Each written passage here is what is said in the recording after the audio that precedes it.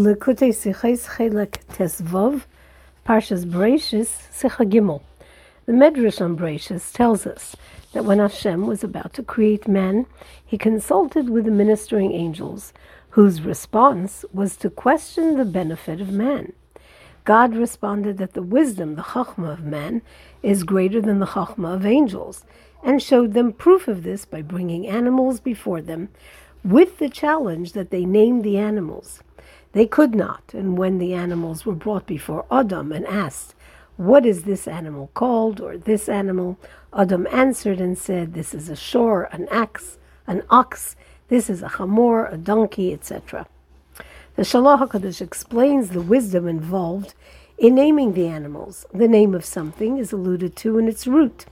Adam HaRishon, the first man, was able to grasp the source and root of each living creature and name it accordingly.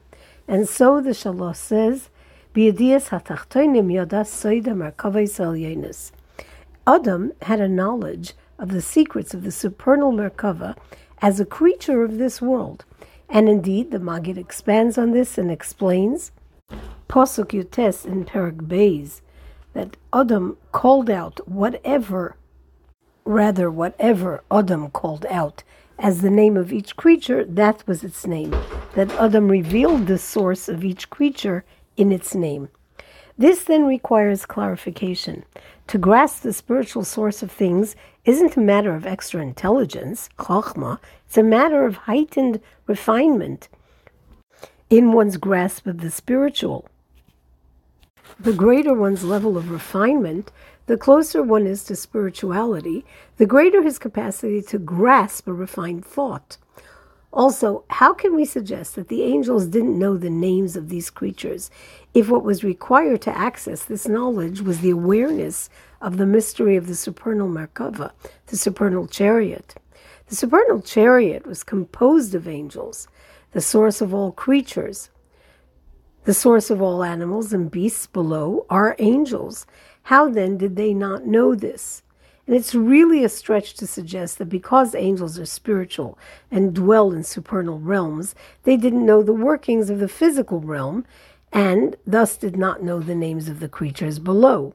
This would only indicate the greater loftiness of the angels and not a deficiency, but God indicates some deficiency when he says, Adam's chachma is greater than yours. Adam named the creatures when he was in the Garden of Eden, before the primordial sin of the tree of knowledge of good and bad. In Pasuk Tesvav, verse 15 in Perek Beis, chapter 2, the Torah tells us that Hashem took Adam and placed him in the Garden of Eden to work it and to guard it. Naming the animals then was part of this work. The work and the guarding had to be done in Gan Eden, and Adam's work in the Garden of Eden achieved an elevation in the holiness of the garden itself.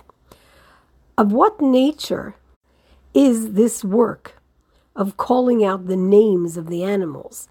In fact, it seems that Adam wasn't actually producing their names because these creatures received their vitality from their root and source before Adam called them by name. Adam merely identified with accuracy each creature in consonance with its spiritual source, which tells us that the capacity to grasp the root and source of creation is not sufficient to actually match a creature with its spiritual source. And it was only Adam who could do this, as his chachma was greater than that of the angels. What was this chachma about? Though every creature below has a spiritual source and a root, as our sages teach, there is no blade of grass without a mazel which tells it to grow. The ox, for example, is rooted in the Pnei Shor, the face of the ox mentioned in the Merkava, in the supernal chariot, and yet an ox has absolutely no comparable value to the Pnei Shor of the Merkava, to its root. For the spiritual source, despite the many devolutions through spiritual worlds and through light, cannot evolve and become a physical reality. The creation of the corporeal from the spiritual can happen only by divine energy. For God is a kol yachol, able to do anything. Thus, God can effect a dilug, a movement that skips out of the realm of the completely spiritual and into the corporeal. Hence, the knowledge that the root of the ox is in the ox of the Merkava is not sufficient in order to be able to proclaim the ox in this world an ox ashore, because the created entity has no connection to its source energy. What Adam did, Vayikra ha'adam shemos, was announce and draw the root of the creatures into the dimension of creation and into the corporeal creature itself. Therein lies the connection between announcing their names and Adam's work and guardianship in the garden. No clear and revealed connection existed in the Garden of Eden, particularly before the sin of the creatures below and the source of the creature above. Adam affected the bond of creation below and source above, and unified each creature with its source, unifying them so that every created entity below would now be called by that name by which it was by everyone. This tells us why it was only Adam who could name the animals, and the angels could not.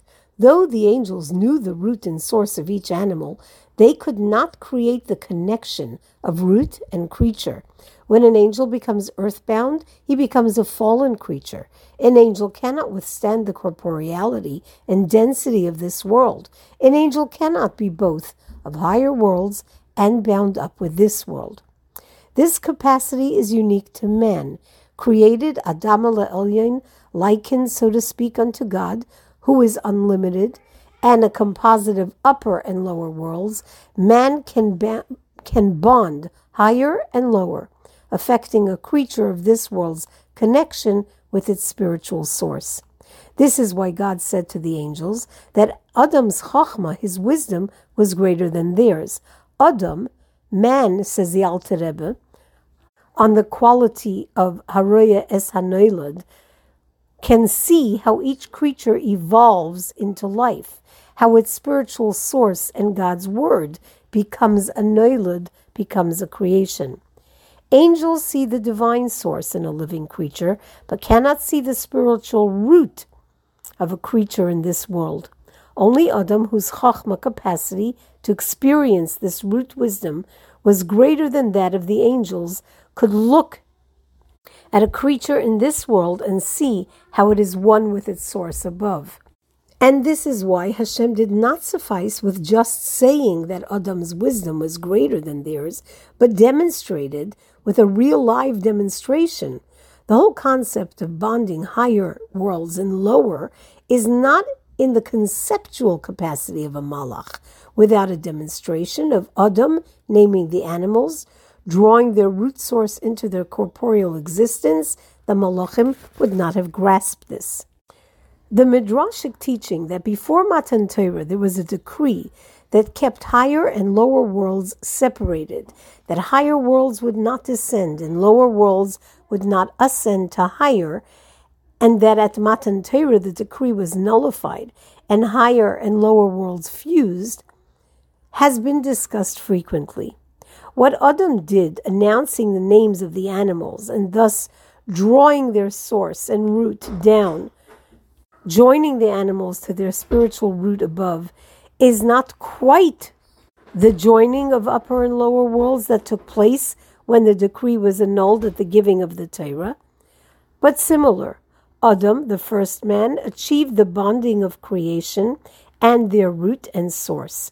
In other words, with their distinct source in godliness that has some level of connection to creation.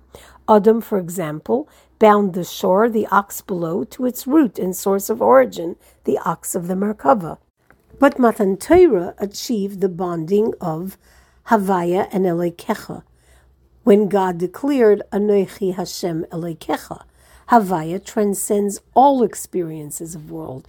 It's the experience of Haya Hoive V'yiyeh. He was, he is, and he will be, all as one. At Matan Torah, Havaya, God's transcendence, became Elokecha, the vitality of every Jew, bonding transcendent godliness with the corporeal world. And this, again, at Matan Torah, the angels could not tolerate or fathom this idea of upper and lower worlds uniting. And thus the Gemara relates that the angels argued that God's precious hidden Torah not be given to flesh and blood, bringing reasons for why man was not deserving and arguing for Torah to remain in the heavens. In the understanding of the angels, Torah is the ultimate spiritual experience and therefore cannot be given to a being of flesh and blood. It was then Moshe exclusively who could take the experience of Matan Torah, the nullification of the decree, keeping heaven and earth apart, and the transformation of fusing into one. The two aspects of this fusion, the fusion Adam facilitated of a created being and its root, and the fusion of Matan Torah, of created being and transcendent godliness, both exist in every Jew's personal divine service. The Alter Rebbe explains that the blessing before the saying of the Shema prayer, in which we refer to the service of the angels who say Kadosh, holy, holy, etc., is the work of preparing for the declaration in the Shema prayer. In order for one to be able to love God with all one's heart, b'chol levavcha, so that the animal soul too experiences love of God, there needs to be preparation. One must explain to this animal soul that in truth it does not reject holiness because its very root and source is with the angels who perform their service with a mighty sound, who cannot comprehend how godliness is separate and apart. With this awareness, one affects the animal soul to be humbled before holiness. Of course, the natural question here would be, how can this awareness of its spiritual root help the Nefesh HaBahamis, the animal soul, whose function in this world negates holiness? It was Adam's binding creature and root that affects a humility to holiness for the Nefesh HaBahamis, even today when it just receives a reminder of this in our preparation for the Shema prayer. But this reminder serves only one purpose, and not the ultimate purpose. The bittul, the nullification experienced by the Nefesh HaBahamis before its root and source, is still within the realm of Nivra, of a creation, as angels, while nullified before God, are still created beings. The ultimate point of a soul's descent below is for there to be union between the godly soul, an actual part of an infinite God, and the animal soul. That possibility manifested at Matan Torah, when the decree dividing upper and lower worlds was abolished and nullified. The nullification of this decree also made null the separation of higher, the godly soul, and lower, the animal soul, in the microcosmic universe of man. The previous Rebbe describes this in a letter, saying that the body's hunger for physical sustenance is sourced in the spiritual hunger for the spark of godliness in the food. In other words, things like food, which seem to be only in the domain of the body and the animal soul, is in fact or are in fact connected to the godly soul, so much so that a natural physical hunger is experienced as a spiritual hunger of the godly soul. On the other hand, though the purpose of the animal soul is achieved through unification with the godly soul, it's only a reflection of the divine in the animal soul, and thus not complete rectification of the animal soul. This is generally true as well regarding the world. The supernal purpose of Lasais Yisbarach Dira B'Tachtonim, to make a dwelling for God in this lowest world, is for the lower domain to become a dwelling for holiness, and not just to become impacted externally by holiness. Thus it's understood that the nullification of the corporeality occurs through the Torah and mitzvahs that are done, So while this happens below, it's because of what's higher and the impact of what's higher on what's lower. Yet this is not the ultimate achievement of a dwelling below. The ultimate fulfillment is when both things exist, when there is a complete nullification of that which denies holiness alongside the world's shifting into a place of holiness. And how can this be? The root of the three life forces of doimim, inanimate life, tzomeach, plant life, and chai, animal life or animate life, is in the world of toihu, chaos, and mass holiness, which is spiritually higher than the world of tikkun, repair, and the world of structure, the source of the medaber, the human being. This is in fact reflected in this world in their physical manifestation. As Chassidus explains, the reason animals are by nature bent low and not upright like humans is a result of their spiritual source in the world of Toihu, a source of intense mass spirituality, where humility in that world of greater light is greater than in the lower world of repair.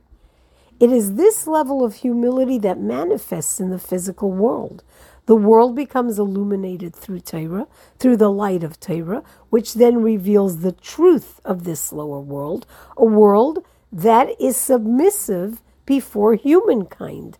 Submission as a result of a source that has a greater capacity for nullification of ego. As mentioned regarding Adam calling out the names of the animals and thereby drawing the source of the animals down into its physical distinction, and thereby as well exposing the spiritual source, Adam revealing the bond between the animal and its root. Certainly it is so too regarding the life forms of doimim, inanimate life, tzomeach, plant life, and chai, animal life, and their root in the world of Toihu, which require a separate infusion of strength and extra avodah, extra divine service, so that the organic humility is expressed as nullification due to their source in godliness.